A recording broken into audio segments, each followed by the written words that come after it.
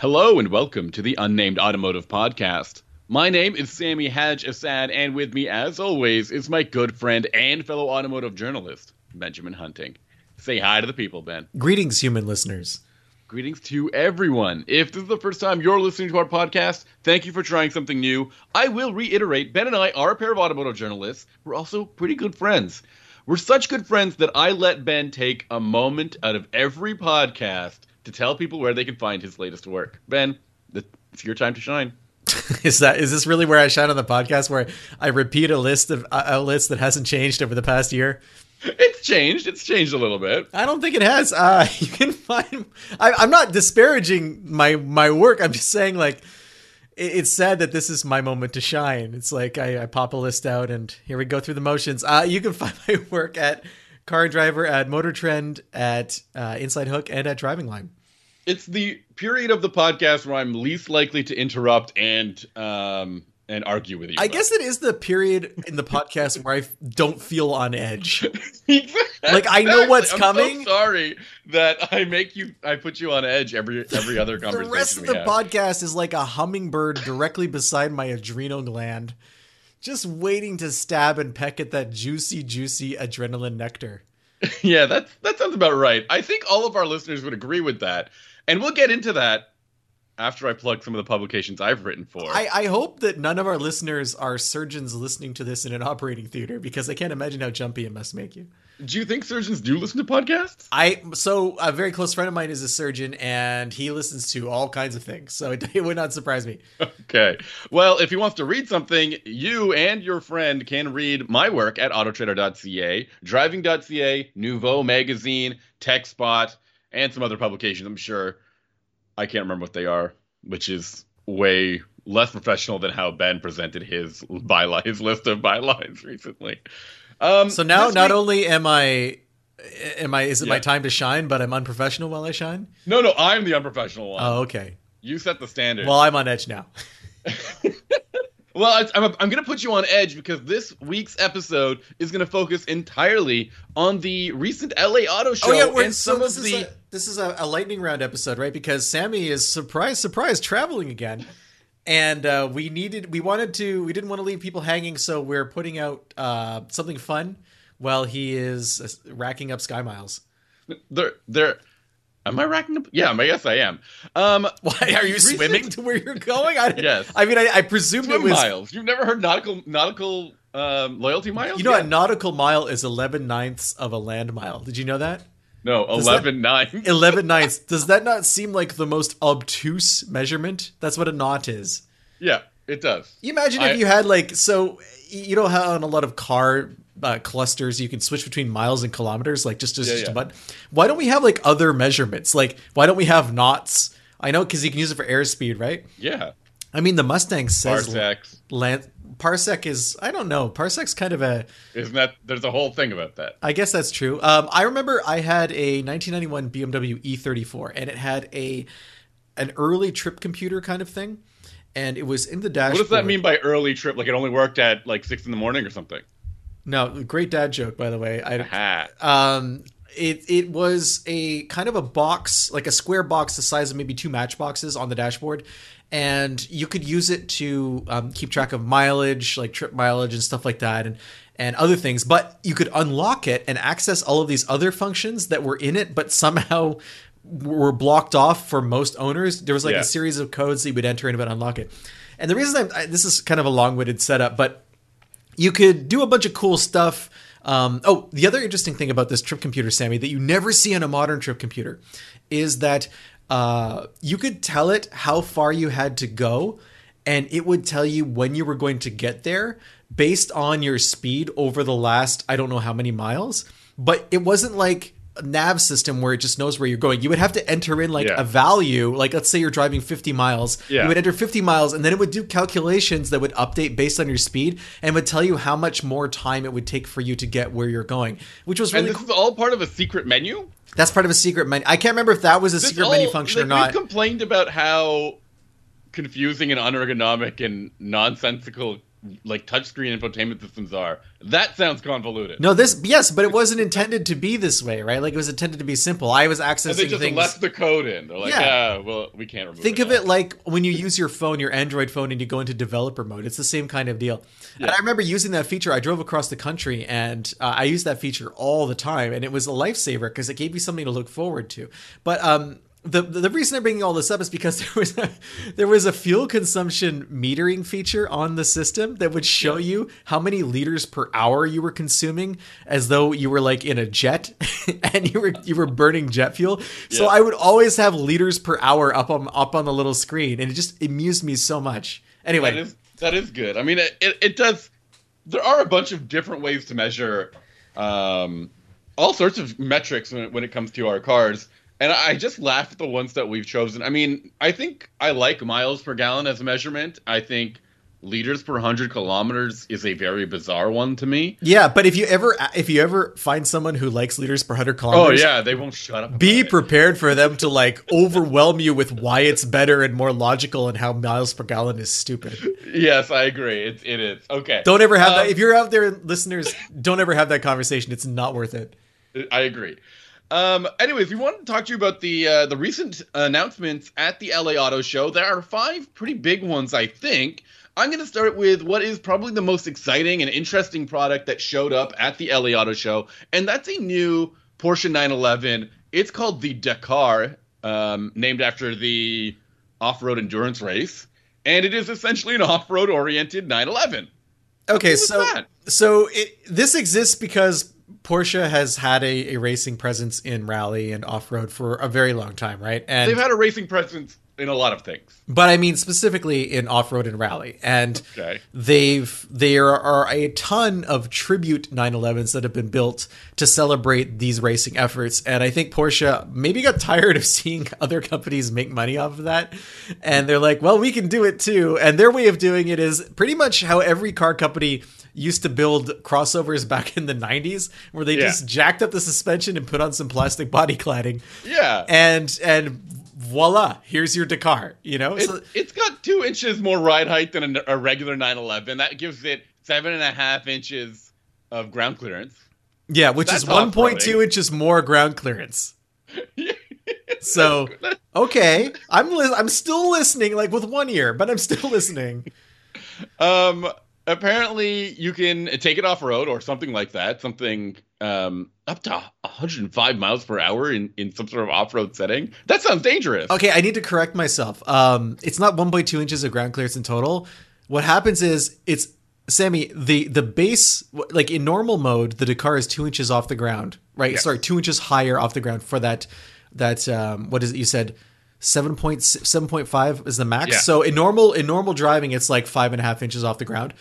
Mm-hmm. And then there's a hydraulic lift system that gives you 1.2 hydraulic. inches. Yeah, it's not air suspension, it's hydraulic lift. But here's the thing, like if you're gonna go hydraulic, why limit it to 1.2 inches? Why not go all the way? Why not offer multiple stops? Like why not hardcore like 4 inches and then a 2-inch lift, you know? Anyway. We've seen some pretty wild hydraulic kits out there, man. We could have gone all the way, right? So apparently at its highest setting, it can drive up to 105 miles per hour. Yeah. Okay, but why not 106? And there's an off-road mode. There's an off-road drive mode. That's what you want. What happens at 106 miles per hour? It just won't go. It just will not. It won't make it. Okay. It's the same. It's the same drivetrain as the Carrera 4 GTS. That's pretty good, right? I like that. That means 470 horsepower and 420 pound-feet of torque.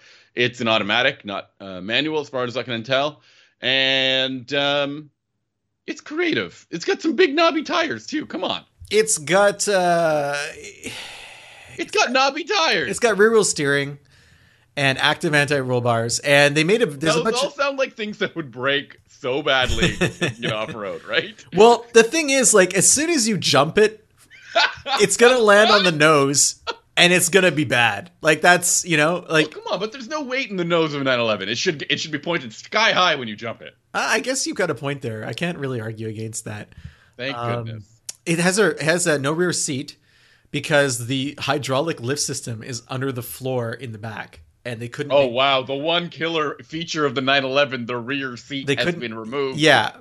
But you can get a Rally Sport package if you live in Europe, and that gives you a roll cage and a harness and a fire extinguisher. But you can't get it in America because I guess burn baby burn. I don't know. I don't know what the fire attitude. extinguishers. I'm sure there's probably a rule about a caged car, and they would have had to get it tested and some kind of This car costs $223,000, which is a lot of money. I would call that too much money generally. And I think that for 223, I want the optional roof basket to be standard.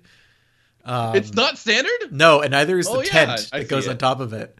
Oh, I know. Well, those all have to be. That's how Porsche really makes their money, with the accessories. What's funny is the basket can hold 92 pounds of cargo while driving, which means you could not sleep in that tent while the vehicle is underway. Unless you are a person of smaller stature, in which case, or maybe you're keeping your kids up there because there's no back seat. I don't know. I love that you want to use this as some sort of RV system. All I'm saying is, if I'm, like let's say you're desert hunting and you're using the top of the vehicle as a blind, and you have to suddenly chase down your prey, whatever it might be. I don't know. I'm not a desert dweller, so I don't know what you'd be hunting out there. Okay, but now we've got this modern 911 Safari. Does that ruin the coolness factor of the old 911 Safaris, or this one's a bit dorky? I think that the market has proven that nothing can ruin the coolness factor of an old 911. Like that's very true. They seem to be just reaching sky high prices on a regular basis. Look, my perspective is that so you got to do something cool every once in a while to get people's attention. I think you and I have kind of criticized Porsche for having kind of sterile or like boring kind of cars and car design. Maybe I'm just making that up, and maybe I'm speaking for you. But it always feels like the 911 is the 911 is the 911. It's always a solid product. But I think by offering something like this Dakar, they're doing something unique and different and kind of catching our attention again. All right, let's move on to the next hit. The next interesting one, which kind of like dropped it really dropped the beat when it showed up. This is the 2023 Toyota Prius. The Prius has never been a cool car, and now it looks kind of cool. So podcasting is not a visual medium, which is going to make this segment a little difficult. Okay, but it definitely, the problem with the previous Prius is that it looked super weird. I didn't have I didn't have an issue with it. I like weird looking cars. I was happy that Toyota took a strange risk for no reason at all. I guess the Prius has a built-in audience, and if you're going to buy a Prius, you're going to buy it, right? Like it doesn't super matter what it looks like. But the rear end looked like a dorky car. The rear end especially was a really really out there for a Prius. The new car kind of looks like something you would have seen in a video game in the early 2000s. I don't know if that's a diss or something cool. It's like a flattened wedge, I guess. I don't, it's fine. I guess it looks neat. I guess we're celebrating the fact that the Prius looks normal again. I don't know. I don't know. Like, what are we? You shouldn't give someone a cookie for doing something they're supposed to do. You know what I mean? It's like they're supposed to make the Prius cool. Well, they're supposed to make cars people want to buy, and we're like, wow, they made a Prius people want to buy, and everyone's shocked, and it's like, well, that's been their job for 30 years now. Okay, let's talk about what they have changed beyond the styling, though, is that now there's a 2-liter engine instead of a 1.8-liter engine. Does it make 100 horsepower? No, it makes 194 horsepower. Additionally, the old nickel metal hydride battery will be replaced by a lithium-ion battery. There is an all-wheel drive system available. And Toyota says that with all of those changes, it will get 1 more mile per gallon. Well, it's 70 more horsepower than the model that's going, the outgoing model. The Prius Prime plug-in is still available, and it goes up to 220 horsepower, which is like almost 50% more than what we used to have. And the range for that vehicle is now apparently going to be in the 40-mile range, I would say, on battery alone. Wow. So that's interesting. That's an interesting move from Toyota, a company that has historically, built a lot of hybrids, but not been so excited about EVs. And again, the inside though, it's your typical Prius, which means everything's in the middle. I think that there's a little bit more of a gauge cluster in front of the driver now than in the past, which I appreciate because I know you get used to it, but it's a little bit disorienting to get inside a vehicle that's completely center mounted. Yeah. And to try and like, you're looking out over this flat expanse of the dash and there's just nothing in front of you. And that's an off-putting sensation. And I understand they do that because they can sell it in their home market and the North American market easily without having to do too much re-engineering of the interior. But still, you know. Yeah, I agree. I actually found the interior in past generation Priuses to be one of the weakest parts of the car. Like, I think they usually have it all kind of plasticky and it can feel a little flimsy and ugly. And based on the photos that we've seen, it looks like it's going a little bit more upscale and maybe a better mix of materials in there. Another vehicle that has debuted at the LA Auto Show a couple of weeks ago, or last week, is the new Fiat 500. Remember the Fiat 500? I do. Well, now it's coming back. You remember when Fiat EV form only? Do you remember when Fiat dealership owners were told, "Hey, we're bringing the Fiat 500 over, and don't worry, we're going to have a whole family of Fiats that will eventually arrive, and you should make these big investments in your showrooms, and it's going to be great." And then everyone did that, and then it never happened. Yep, I have a Dodge Chrysler dealership near me, Jeep dealership near me, and they did that whole hog like Fiat Studio, I think they called it. And then we got like 3 versions of the 500. We got the L, yeah, the X, and the regular one. And it did not work out so well for them. And they still have this Fiat like Studio and just a bajillion Wranglers around it. So the Fiat 500 was not a bad vehicle. It was not a great vehicle. It was not reliable, I think, was really one of the problems that it had. Yeah. And I think Mini kind of ate its lunch for reasons I don't understand. I mean, I guess maybe the positioning of the brand was a little bit higher end. I keep saying little bit today. I got to stop doing that. A little bit.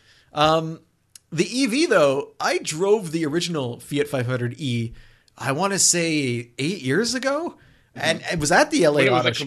When it was a compliance car. Yes, and I drove it in California at the LA Auto Show, which is one of the few places where it was sold. And it was fun because it had like 400 pound-feet of torque. It was some crazy number. I'm sure it wasn't that high, but it was pretty nuts. And this was back when EV technology, you would get that huge boost off the line that would like, once you had gathered speed, would very quickly fade away. Not like modern EVs that don't do that at all.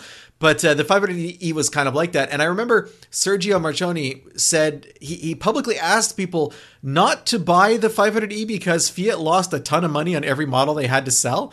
And he wanted to keep sales numbers low. So that's a great legacy for this new vehicle. And now they're building it again, an EV only 500e.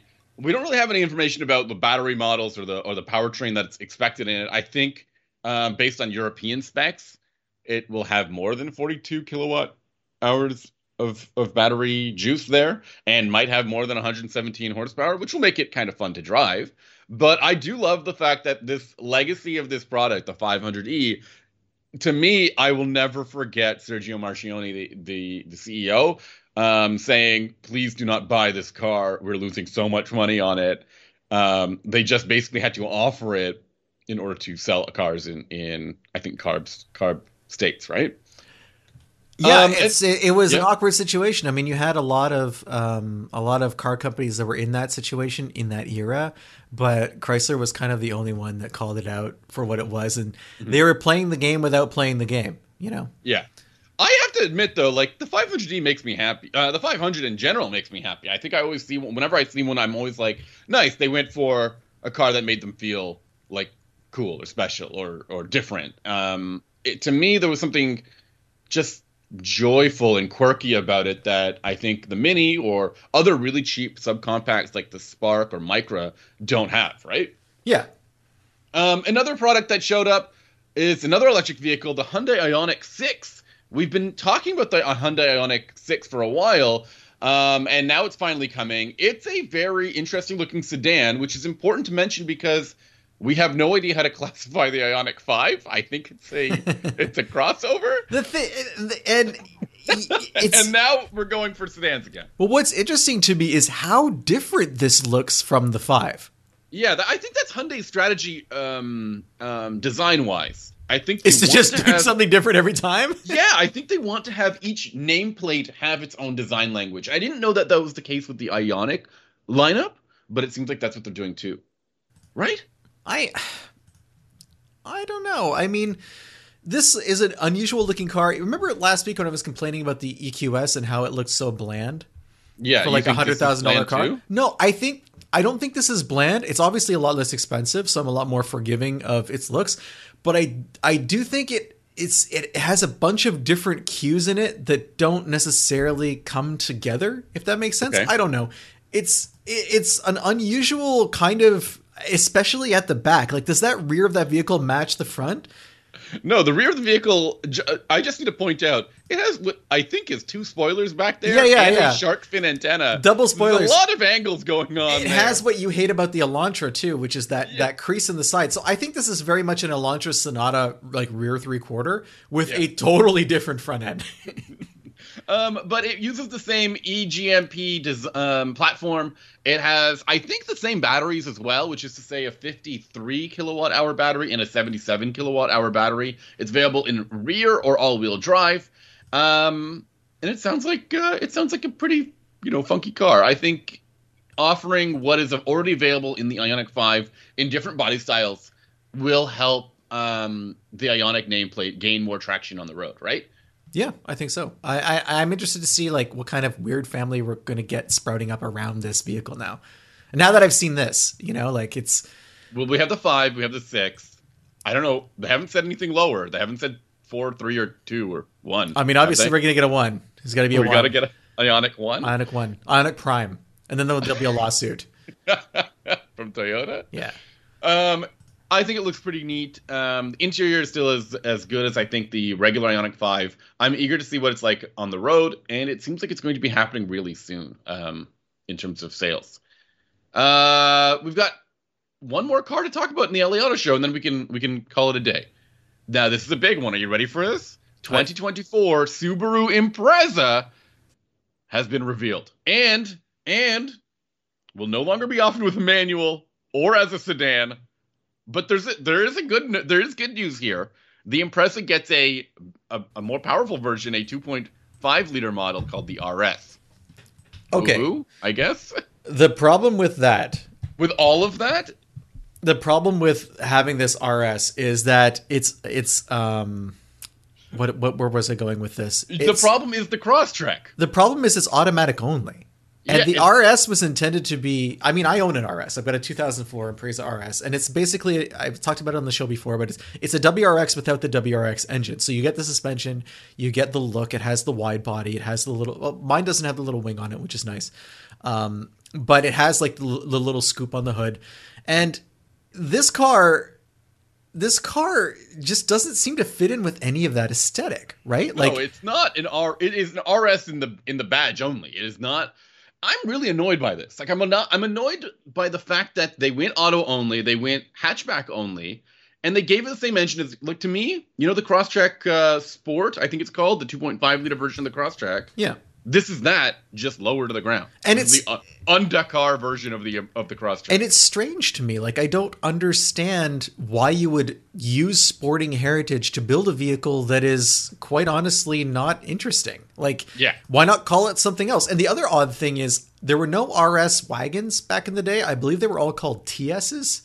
So the RS was only available as a sedan. Now there's no sedan, so it's only available as a wagon. It just kind of feels like they put a bunch of heritage in a blender and like hit spin, and this is what we got. I am excited that there's a new Impreza and that it still exists. I'm glad there's a little hatchback out there and that not every car company has abandoned it. I mean, Honda doesn't build these anymore. With the Fit gone now, I guess the Civic is technically a hatchback. Maybe I should take that back.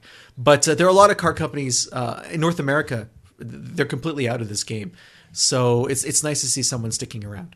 The second most important note here is when the WRX showed up as sedan only, it had a lot of body cladding. A lot of body cladding. You mean the new one? Yes. Okay. This new Impreza has zero body cladding. Well, you got to differentiate, right? I love that. It means to me, it signals to me that either there is an inconsistency in terms of design language or they don't know what they're doing. Well, I mean, we were just talking about Hyundai's design language and how it seems to be a little unusual. So it's possible that this is just how things are now. We can't count on anything anymore and life is meaningless. Or I should say more meaningless than it was prior to us having this conversation. Well, the final thing I want to point out is that anytime you see an Impreza RS on the street, you will not miss it because the badge is about the size of the regular Subaru badge. It's huge. I'm looking for it now. On the back of the car. Oh, okay, yeah. Oh, yeah. It's a huge metal badge. It's pretty big. And on the side, by the door.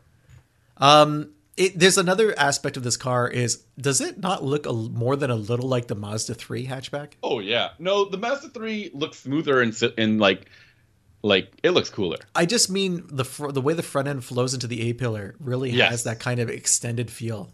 Yep.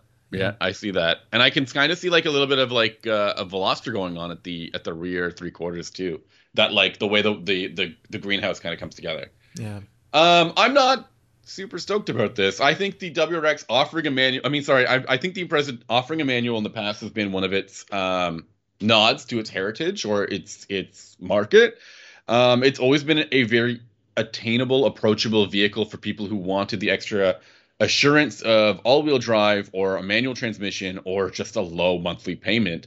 And I think by going hatchback, which is usually more expensive than the sedan, automatic only, which is also more expensive than the manuals usually, and then I don't know, throwing in this bizarre RS trim level, I think they're going away from what I think was the biggest asset of the Impreza. All right, so that kind of wraps up the LA Auto Show for us.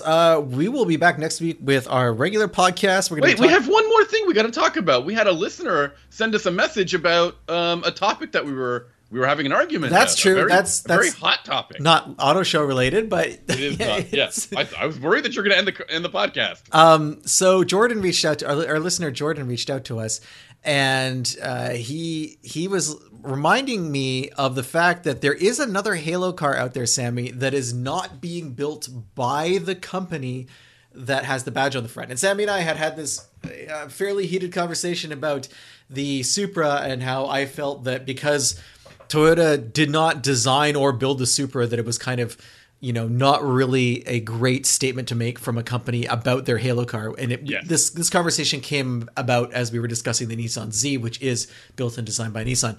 But if you look at the the recent market, if you look at the Ford GT, this is a vehicle that is not being built by Ford. I mean, Ford designed it, so at least they have that going for it. They didn't farm it out to someone else. But it is actually being constructed by Multimatic, which is a company that builds race cars and has worked with Ford for its racing program for a very long time. And the reason, and not just Ford, other automakers too. Oh yeah, for sure. But they've done a lot with Ford, and the reason for this arrangement is because Multimatic is a lot better, or at least has the facilities for working with carbon fiber in a way that Ford doesn't have. So Ford's options were outsource or build a lot of carbon fiber capability in-house for one vehicle that is going to sell in very small numbers. So they ended up going to Multimatic, but that's a really good point. Jordan also pointed out that way back in the 60s, I believe that the original Ford GT, the GT40, was being built in England. I'm not sure if it was being built by Ford of England or if it was being built under contract to someone there, but it was repatriated to the US for the first generation Ford GT and then taken away again to be built by Multimatic. So there's a lot going on with this car. That is true. I mean, it's always good to look at those histories, and if that sort of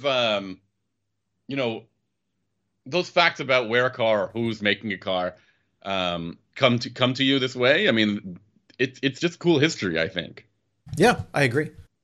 So as I mentioned before, we'll be back next week with a regular episode.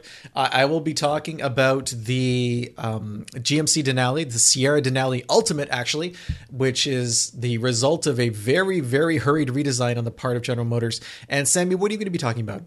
I had the Ioniq 5, and I went to go and test out a bunch of my local DC fast charging stations, and boy, do I have a report for you. Oh, yeah, that's right. You almost died. Okay, so we will have an exciting episode next week. If you want to hear that episode, or make sure that you hear that episode, you can subscribe to our podcast by going to unnamedautomotivepodcast.com.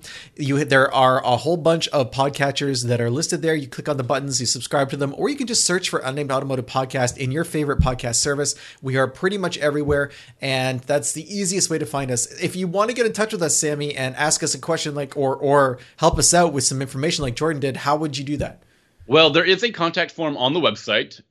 You just hit contact at the top, you fill out the form, and it lands in our inbox. It's very easy. Another way to land in our inbox is to just send us an email the old-fashioned way. It's benjamin@benjaminhunting.com. And lastly, you can reach out to us on social media. You can find Ben on Instagram. He's @HuntingBenjamin. And you can find me on Twitter, assuming Twitter still exists, @Sammy_ha, like you're laughing. All right. And if you want to support us, you can do that on at our Ko-Fi site, ko-fi.com/unnamed automotive podcast. All right. I'll talk to you next week. Bye-bye. Bye.